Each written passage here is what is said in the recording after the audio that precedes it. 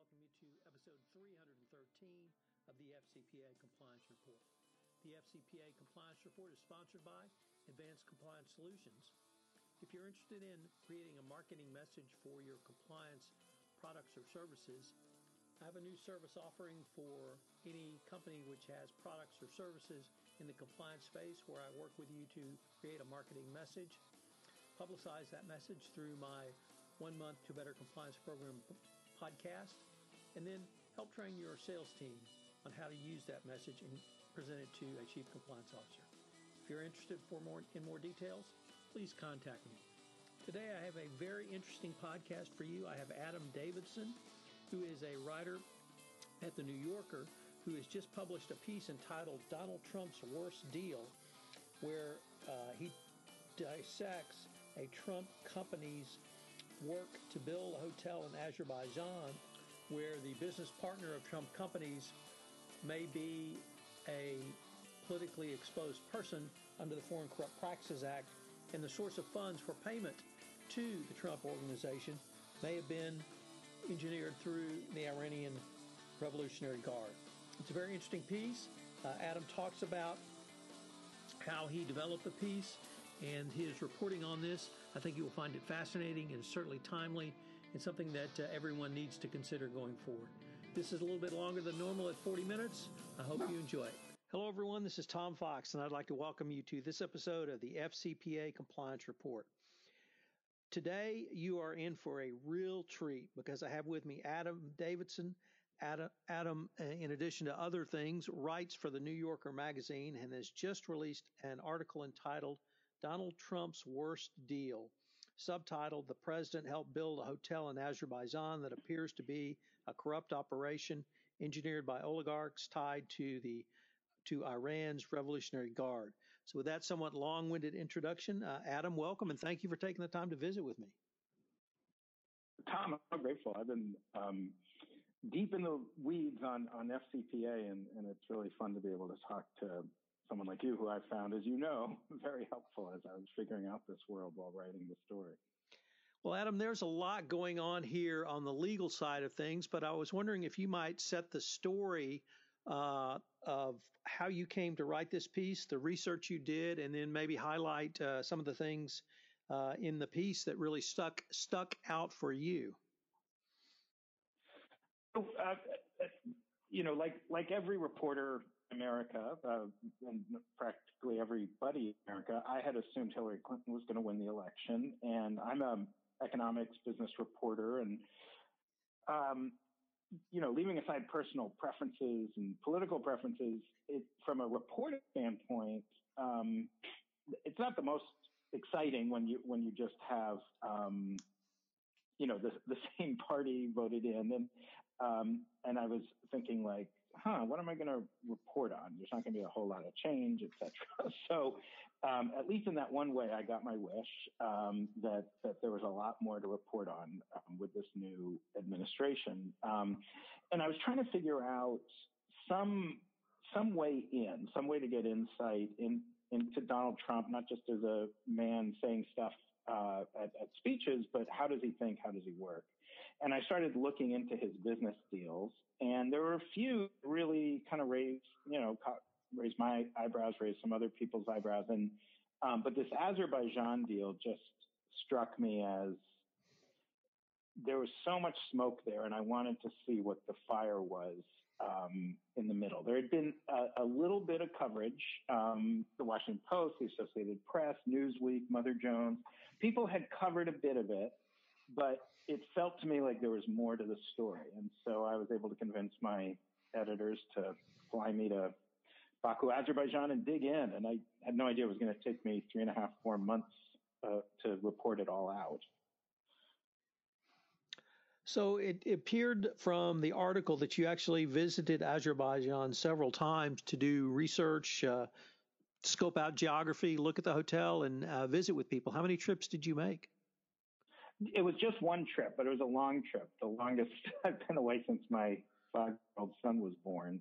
And it was hard, and it was a busy time. What I learned, I learned a lot on the scene. one thing I learned is the partners that Trump had chosen. It's a family called the Mammadov family. The father is Zia Mammadov, who's the transportation minister of Azerbaijan. His brother Elton, who was a member of parliament, signed the deal, and Zia's son Anar. This was one of the first tip-offs that there was something really weird. These are guys who are so widely seen. Azerbaijan, I think, as your listeners certainly know, is famously a fairly corrupt country. And in Azerbaijan, the Mammadovs are thought of as among the most corrupt people. And that's not something you need to hire, Ernst & Young or some special due diligence firm to find out. That's literally stop any Azerbaijani on the street and say, who are the most corrupt people in the country? And you'll very quickly hear the name Mammadov, Zia Mammadov. It's pretty obvious. I mean, he lives in one of the fanciest houses on one of the fanciest streets in a city of enormous wealth. His son flies around the world in his own Gulfstream jet. And, these are not people where there's any clear reason why they would be just quite so wealthy. So that was the first shock. Like, how did anyone at the Trump organization not understand that they were choosing to do business with people who are nakedly, wildly, incredibly corrupt? Well, and one of my favorite lines from the entire piece, if I could just quote it, in one of the cables, a U.S. diplomat described Zia Mammadov as, quote, notoriously corrupt even for Azerbaijan. It doesn't get much better than that. Yes, exactly. I mean, I remember I was in Iraq for a year when the U.S. first invaded, and I did a big series for Marketplace Radio, where I was at the time, on corruption in Iraq. And it was fascinating in Iraq, obviously under Saddam and after Saddam it's a thoroughly corrupt country, and it was, as is Azerbaijan. But it was fascinating to learn how even in thoroughly corrupt countries where everyone knows that senior government leaders are on the take, there's still a very careful parsing of levels of corruption and degrees of corruption. And in Azerbaijan, there's no question who's at it, because, I mean, Mammadov was famous for sort of two things. There's both the amount of corruption, so the amount of money that he's made off of crooked deals, but then there's also just the nakedness of it, just the absolute openness. There's really, no secret here. There's nobody's even trying to hide it. But the corruption, the Amir Mammadov, is the head of the Minister of Transportation. Could you maybe explain how a Minister of Transportation might be involved in corruption around the construction of a hotel? Sure. So Mammadov's main way of making money, it seems fairly clear, is, not surprisingly, he's Minister of Transportation. So it's road contracts and then, rail contracts, et cetera. Azerbaijan was one of the poorest of the Soviet republics under the Soviet Union, and then it got independence. And after independence, it just was it had terrible roads, terrible rail. And so when oil started to flow in the early 2000s, a lot of the money, tens of billions of dollars, was flowing into rail projects. And so the Mammadovs oversaw a business empire that was a lot connected to rail and roads. Under his reign, average prices for road construction in the world was something like $5 or $6 million per kilometer. And under him, it was $18 million per kilometer of the public rate, the rate that the government actually admitted to, although the assumption it was much more than that. So that was the core of how he was making money, and we can get into who his partners were in doing that. But there was this building boom going on as well, as you often have, and there was these big oligarchs, these Azerbaijani oligarchs, kind of competing for who has the bigger building. And I think, my strong sense, I can't say it for sure, is that the Trump Tower for the Mammadovs was not, first and foremost, a business proposition. It really was an ego statement or a political statement to, alert the rest of the country and the rest of the oligarchs, hey, we're in this game too. We're not just building roads. We're also, going to have a big structure with a famous American name right in the center of, or right near town. As I explained in the article, they chose a site where nobody would ever put a luxury hotel. It's just a really kind of depressing site. And the reason they chose that site is that it was on train tracks that the Minister of Transportation controlled. So he was able to basically privatize his own ministries, as we believe this is the case. I can't say with 100% assurance, but it seems the evidence is very strong that he just chose to, sort of privatize into his own pocket, or technically into his brother's pocket, the rail, some of the railway land. But, as happens in most places in the world, railway land usually isn't where you want to put a luxury hotel. So this luxury hotel was in a very odd place in the city, but just nowhere near anything nice. I mean, it was more than just railway land, because you reported there was condemnation of individual residences to build this tower as well. Yeah, it was really fascinating seeing how, sort of an oligarch feudal sort of economy works. So there was railway land that, really was for the rail. I mean, there were railroads and then the right of way, and he took some of that land. Then there was another bit that had been, even I think under Soviet times, railway land that was sort of basically railway workers had kind of commandeered it. And so you had people who lived on the land and built homes on the land, but they didn't technically own it. It was technically belonged to the railway, but people just looked the other way. But he kicked them off out of their homes as well. And then separately, there was also just land where people just lived. I mean, they had homes, they had title to the land, and they just, one day, a bunch of notices went up on the doors. This land, these homes are being reclaimed for a vital national purpose, which turned out to be, the vital national purpose was a Trump hotel and luxury residence, which is illegal under Azerbaijani law. You're not allowed to use eminent domain to build anything other than a very specific set of structures. One of the things that in discussing this issue with the Trump organization and their attorney, Mr. Garten, for your piece, the Trump organization took the position that it was merely a licensor, which allowed its famous name to be used by a company headed by Anar Mammadov, the son of the minister. Did your research indicate that that was just that case, or was the Trump organization more intimately involved with the development of the entire project? Yeah, and I would really love, Tom, your thoughts on this as well, because as you know, you were helpful in me thinking this through as I was writing. So the official story that the Trump organization put out and still claims is true is, hey, we were just licensors. We sold our name. We don't know anything about Azerbaijan. We don't know anything about how this building went up. That's, you really can't hold us accountable. We met this nice young man named Anar Mammadov, and we heard that his dad was a government official, but what does that have to do with us? That has nothing to do with us.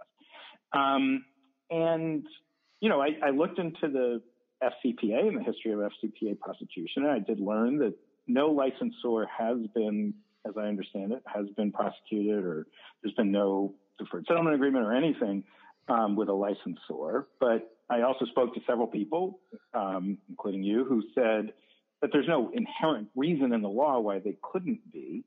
And it seemed like there was a general consensus that the more involved a licensor is in the project, the more liability essentially that they take on. And forgive me if I'm using legal terms incorrectly, but if I'm McDonald's and I sell a franchise to a McDonald's in a mall in Azerbaijan, and the mall is built with corrupt, in a corrupt way and with bribery, it probably isn't reasonable to blame McDonald's for that or to put that on McDonald's.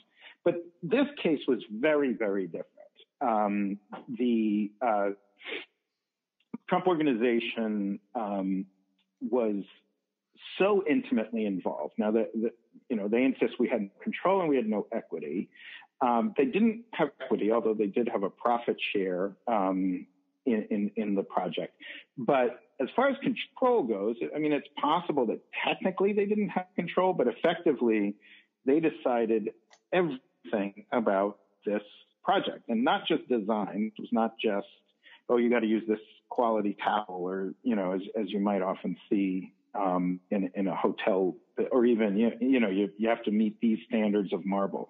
But this was a case where you had, as the building was going up, I should say, was a shell that went up without the trunks, but the shell of the building was totally redesigned, fundamentally, bottom to top.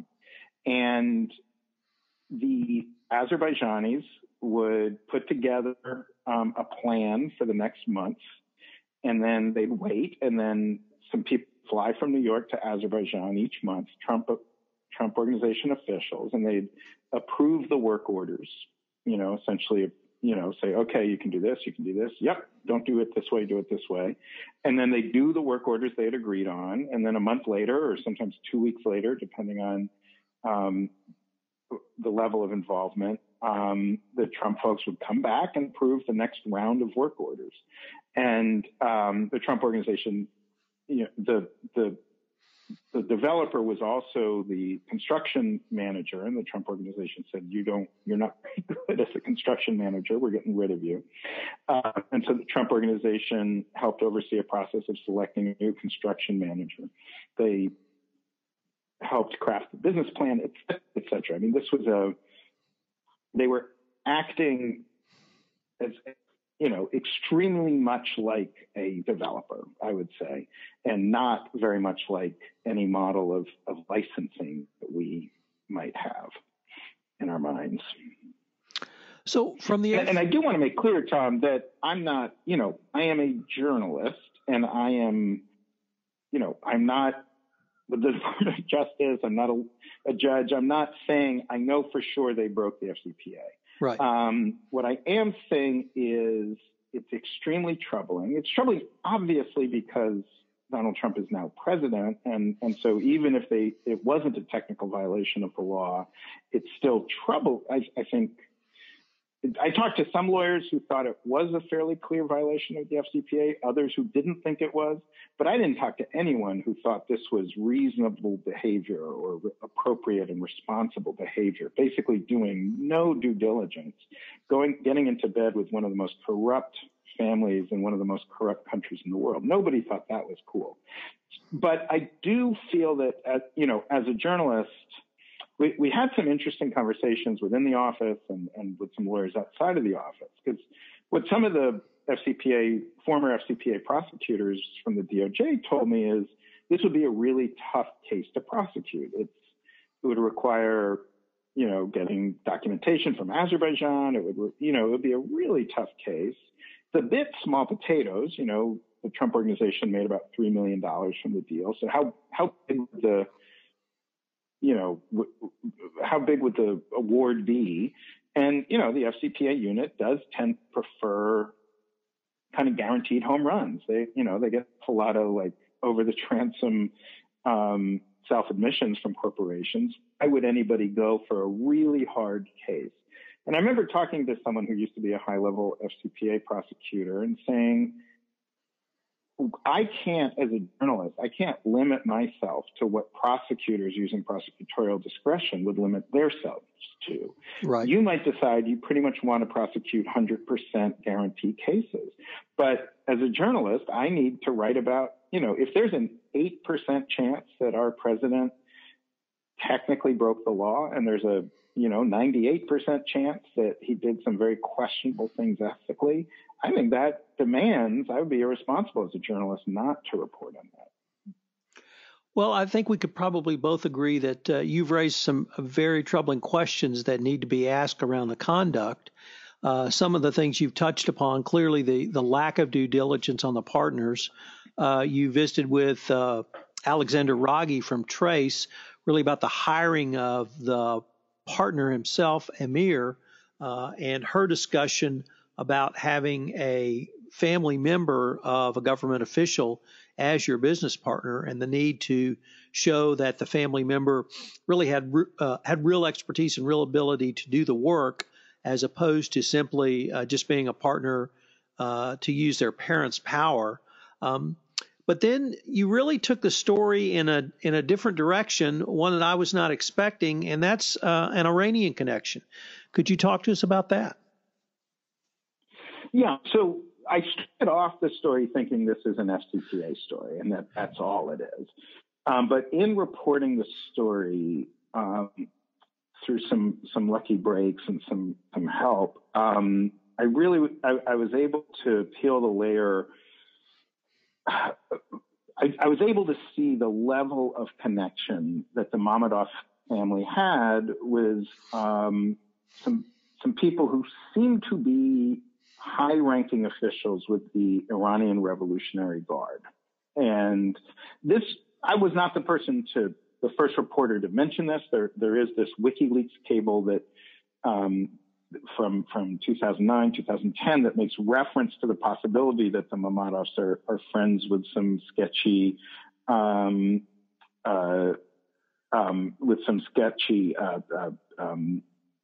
folks in Iran, but nobody really knew who they were. Nobody got into it. And so with some, reporting tricks and some real help from some people who want to be nameless, I was able to figure out who these guys were. It's a family called the Darvishi family.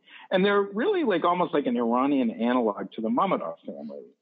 Darvishis, it's 3 or 4 brothers. We never could figure out who the 4th brother is, but we know about 3 of them. Who fought in the Iran-Iraq War, who became sort of heroes, Revolutionary Guard heroes. And as happens in Iran, Revolutionary Guard heroes go on to often get some pretty sweet deals in life. And so one of them, and it actually turned out 2 of them at different times, became the heads of the Tehran Metro. And then the brothers some of the other brothers made a fortune building the Tehran Metro. And they also had a very close connection to an entity called Khatam el-Anbiya, which is owned by the Iranian Revolutionary Guard Corps, but is the biggest construction company in Iran. It's a weird thing. The Iranian Revolutionary Guard Corps, there's no analog in America. It's not the military. There is a military. The IRGC is its own sort of military entity, but it doesn't protect the nation territorially. It protects the Ayatollah and the Islamic system of Iran. But it's still got an army, a navy, an air force, 150,000, personnel, plus tons of businesses. It's a huge force. And Khatam el-Anbiya, the entity, the IRGC entity that the Mammadovs were connected to, is a sanctioned entity by the U.S. government. It's an illegal, it is illegal to do business with them. I mean, there's a trade embargo on Iran anyway, but in addition, they are sanctioned for being part of weapons programs and funding terrorism. And my strong at the time that the Trumps were we're working with the Mammadov family to build the Trump Tower, the Mammadov family is spending so much money. It is mind-boggling. I mean, this is a family of people who largely are career government bureaucrats and ministers who their salaries are in the low $10,000 a year range, and they are spending hundreds of millions, up to $1 billion. They're building this hotel. They're building the big bus station. They're building another hotel up in the north of the country. They're building the biggest chicken processing farm in Azerbaijan, and on and on and on. They're spending so much money. Plus, they're building these lavish mansions and buying Gulfstream jets and all of this stuff. And it's just this question, where is this money coming from? Like, even if you have the most generous interpretation of their corruption from just straight road contracts, there doesn't seem to be quite enough money to account for their spending. And I do know that the American government believes they were in business with the Revolutionary Guard. I don't know if the money that paid the Trump organization came from the Revolutionary Guard, but it is hard to see where the money did come from. So that is a deep question that, for me, one of the deep mysteries here was the Trump organization paid with money that came from the Iranian Revolutionary Guard Corps. And probably the most shocking thing out of everything is the Trump organization, by their own admission, has known since 2015 that it's at least possible that they got paid by the Iranian Revolutionary Guard. I gave them a lot more specific details. And to this day, they have not done a look back. They haven't done any investigation, any accounting. They have the right to audit the Mammadov's books at any time. I just don't get. I mean, wouldn't you, if someone said there's a chance that your company is actually funded by the Revolutionary Guard, wouldn't you go out of your way to see if that's true? Certainly, and I really like one of the ways you talked about it in the piece was it was really a simple, what is the source of the funds? And that seemed to be from one of the attorneys you talked to, a fellow named Eric Ferrari. But that brought up the second quote, which as a lawyer I particularly appreciated, which was, it takes a lot to shock a lawyer, but I've had very few clients do so little due diligence. And here he was not talking about kind of FCPA background, who are you doing business with due diligence, but it was due diligence on the money. What was the source of the funds? Because that is a critical inquiry. And if you don't know what the source of that funds is, and that's really no defense. And if you don't look, and it turns out later the source of those funds was a sanctioned organization, you're going to be liable. And if you receive information that would cause you to at least want to look back and you don't, that's going to increase your liability. So to really bury your head in the sand, not on the FCPA issue, but even on the sanctioned entities source of the funds issue, I think is a very dangerous tactic to utilize for a corporation. And particularly in sanctions, I think the U.S. government has traditionally taken a very dim view of that, of sanctioned entities being the source of funds for U.S. companies. Right, exactly. And I would be very curious from you or any of your listeners who wanted to reach out. To me, like you deal with FCPA compliance all the time. That Eric Ferrari, who I quoted, he deals with, Iran and other sanction compliance issues all the time. I mean, this was my first experience really digging into it. But I would like help understanding sort of where this pattern of behavior falls. I'm fairly certain it's pretty unusual, but I'd be curious, is it 5%, 10%, 40% that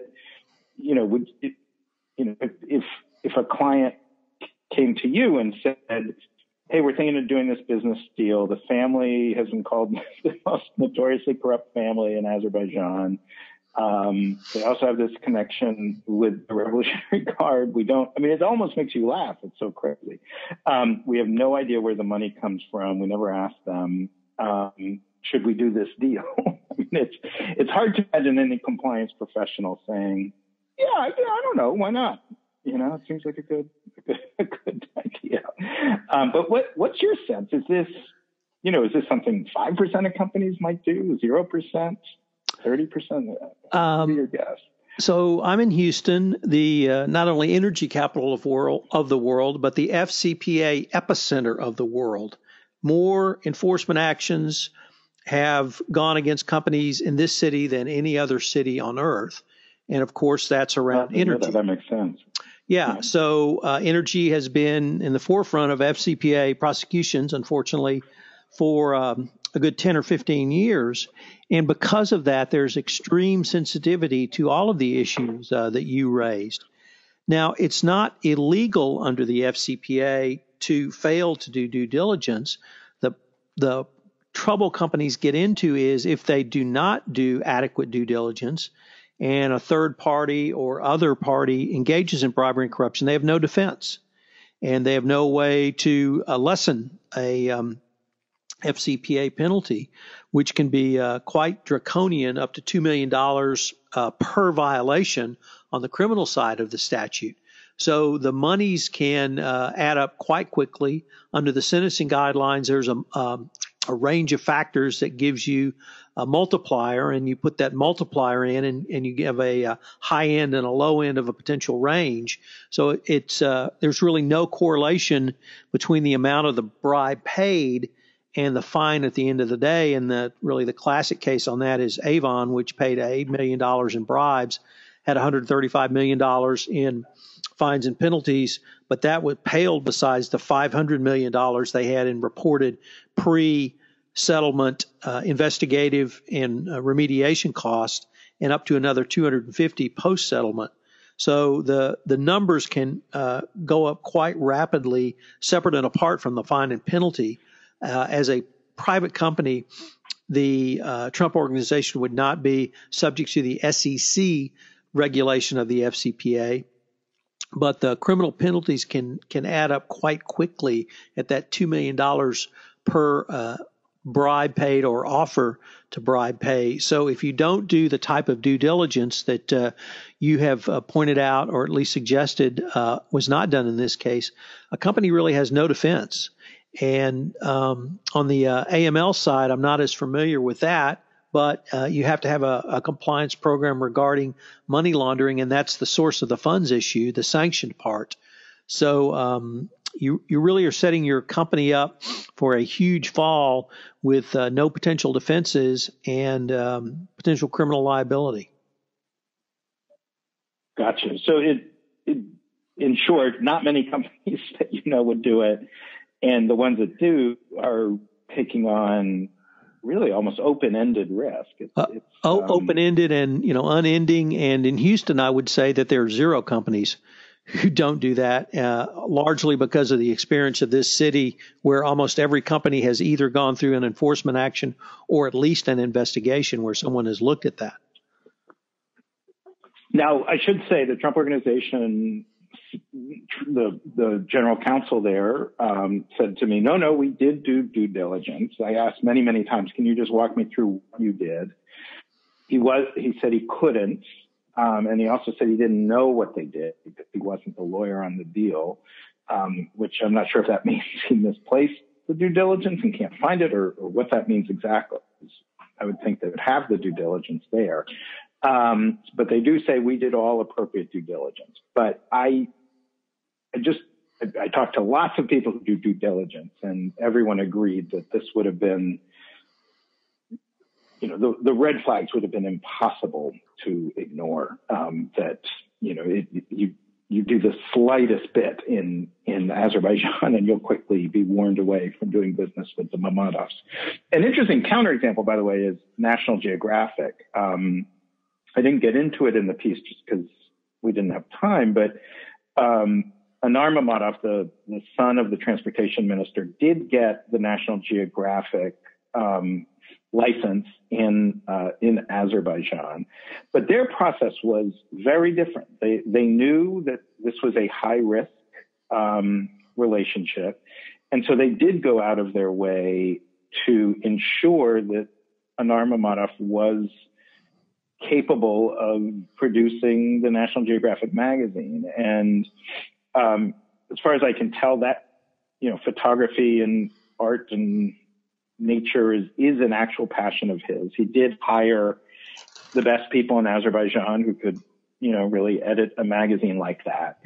And also, National Geographic at the time was a nonprofit with a education motive. So it wasn't, it was a very different model, but it did strike me as interesting that was a way you could imagine doing a deal where you really do establish the son is, he is good at this thing. He's not good at building luxury hotels, but he's very good at making a magazine. But that's almost the exception that proves the rule, because the very first thing the Trump organization did when they signed their deal with the Mamatovs is say, you can't build this hotel because you're so bad at building hotels. Right. So under the National Geographic scenario, if I could translate that into FCPA speak, we would say that the risks were assessed, the risks were evaluated. It was evaluated at high risk, but simply because something is high risk doesn't mean you can't do it. It just means you have to manage that risk more closely.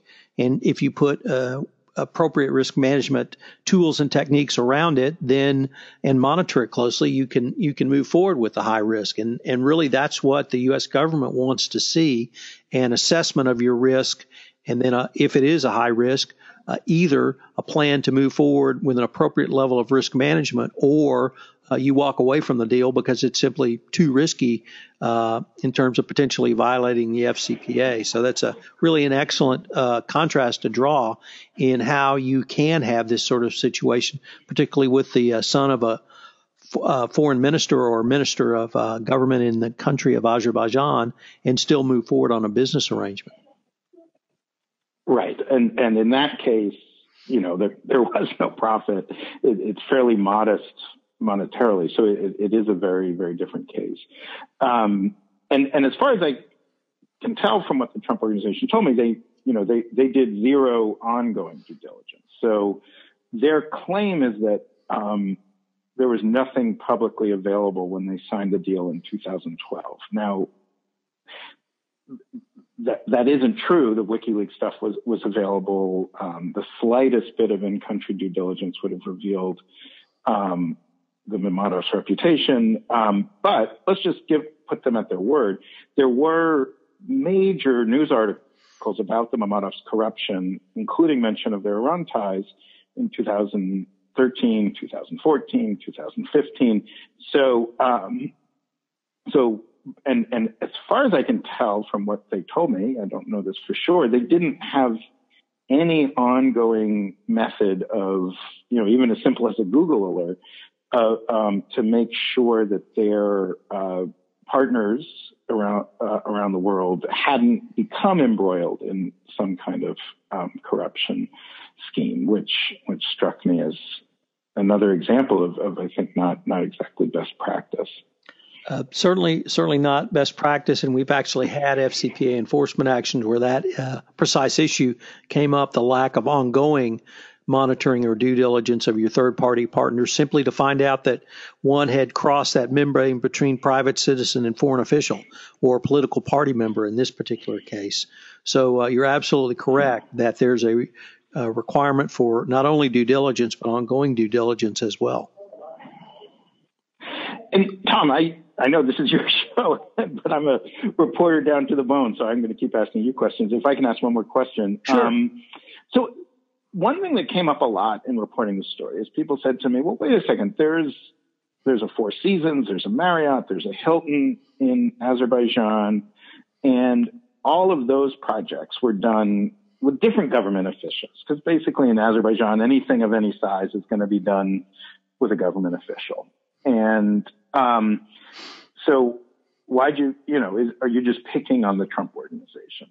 And I sort of had two answers for that, and I'd just be curious your thoughts. So answer one is the other major hotels, as I was told by lawyers there, they worked extremely hard to kind of ring fence those hotel deals so that while they were doing business with people who in other contexts had exhibited corruption, they were making sure that their projects did not exhibit corruption. As someone pointed out to me, if you're the Four Seasons, Azerbaijan needs you a lot more than you need Azerbaijan. You're able to say to the government officials, like, hey, no funny business on this one. We're not up for that. And, all the big four accounting firms are in town. There's a bunch of international law firms in town. And so there's a lot of experience, figuring out how to do these deals so that they're not too sketchy, to use a technical legal term. So that's one answer, that the Mamadas really are, even for Azerbaijan, kind of a standout. But then my other answer is maybe the FCPA folks should take a careful look, especially at five-star hotels around the world. I mean, I've spent a lot of my career traveling and spent a lot of time in the Middle East and other highly corrupt nations. And, it seems to me that the business model of a lot of five-star hotels especially in emerging economies, highly corrupt economies, is to create a special destination place, which often means a place that is tied to the existing power structure. I remember living in Jordan, in Amman, Jordan, and there's a lot of luxury hotels there, and which family controls which one. And the Hyatt where I stayed was controlled by a very wealthy Palestinian family. Across the way before the war, there was a giant hotel controlled by Saddam Hussein.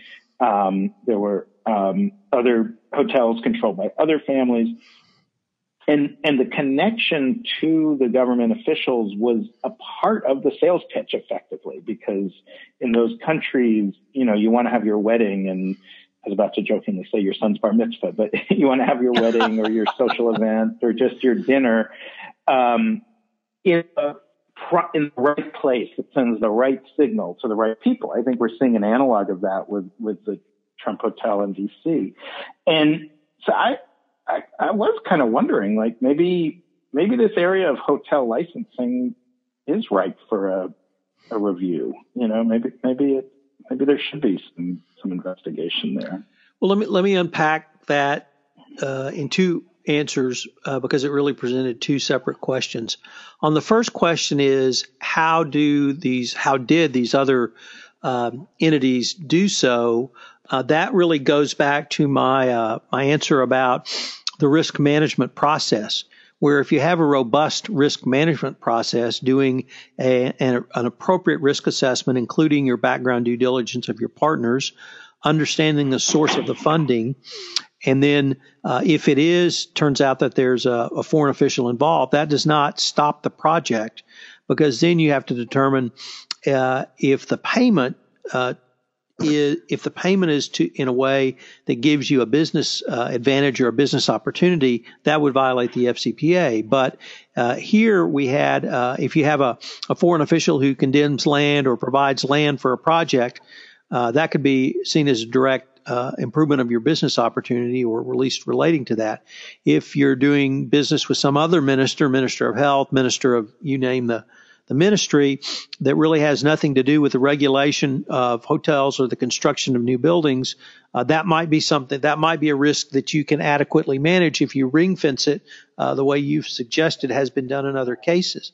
On the second part of is this area ripe for review, or at least someone at the FCPA unit at the Department of Justice or SEC taking a look at, the history of FCPA enforcement over the past 10 years is replete with what we call industry sweeps. And the DOJ gets one case, and from that one case, they either figure out the business model or figure out that they need to take a look at the industry. So we've seen industry sweeps certainly in my industry of energy here in Houston, but we've also seen industry sweeps in pharmaceuticals, in armament manufacturers, IT, both hardware and software. So we've seen a wide variety of industry sweeps. We have one currently going on now regarding private equity investment firms that went into Libya after the opening, after Gaddafi renounced nuclear weapons. So that is a model that the Department of Justice has used in the past. And if they get one case that really communicates to them either the overall pervasiveness of corruption within an industry, or it really gives them the model of how the corruption is occurring, and they can go to other players in that industry. That's certainly something that they could and have done in the past. Gotcha. So, yeah, I mean, selfishly, because I get to stay sometimes in nice 5-star hotels in highly corrupt nations, so I don't want to ruin the business model completely for selfish reasons. I did want to just emphasize to your listeners, like, I found this area so fascinating, and I took it extremely seriously. You know, when you're writing an article for the general public, you know, often you can't get at all the technical details. But I really enjoyed learning about FCPA prosecution, learning about the history of it, learning about the folks like you who help with compliance. It was just a really exciting, fun area to get into. Well, Adam, and I kind of wish I was able to get into more of the complexity. I was wondering if any of my listeners wanted to follow up directly with you or pose questions to you or answer some of the questions you've posed to us. Could they email you? And if so, how would they do it? Yeah, no, I'd be thrilled. Adam_Davidson at NewYorker.com. And, you know, I can assure you I'm very good at honoring off the record comments. You know, I talked to a lot of people for this article whose names you will never learn because I will keep them dear to myself. You know, Tom, it was actually a bit frustrating since no one who had ever worked for the Justice Department wanted to be on the record. Nobody who worked at any of those hotels wanted to be on the record. Most attorneys in private practice didn't want to be on the record. So it was a bit, you know, I understand that everyone's terrified of being the victim of a Trump tweet, but that's okay. I understand. I don't want anyone to lose their job or get in trouble because of an article I wrote. So I'm, you know, communicating with me does not mean your name is going to be anywhere. I will honor whatever confidentiality you need. Well, Adam, unfortunately, we're at the end of our time, but I hope that we can continue the conversation, and I hope that you can continue this most excellent reporting. Thank you so much. That's awesome. It was really fun talking to you. Hello, everyone. This is Tom Fox again. I'd like to thank you for listening to this episode of the FCPA Compliance Report. If you have listened to this podcast on iTunes, I would greatly appreciate it if you would rate us, as it will help in our rankings and also help to get the word out about one of the top compliance podcasts around. Also, if you have any questions, please feel free to email me at tfox@tfoxlaw.com. I'm going to link to Adam's piece in the show notes. It's a fascinating piece, and every compliance practitioner owes it to themselves to read it. This is Tom Fox. Thank you very much for listening to this episode. This podcast is a part of the C-Suite Radio Network. For more top business podcasts, visit c-suiteradio.com.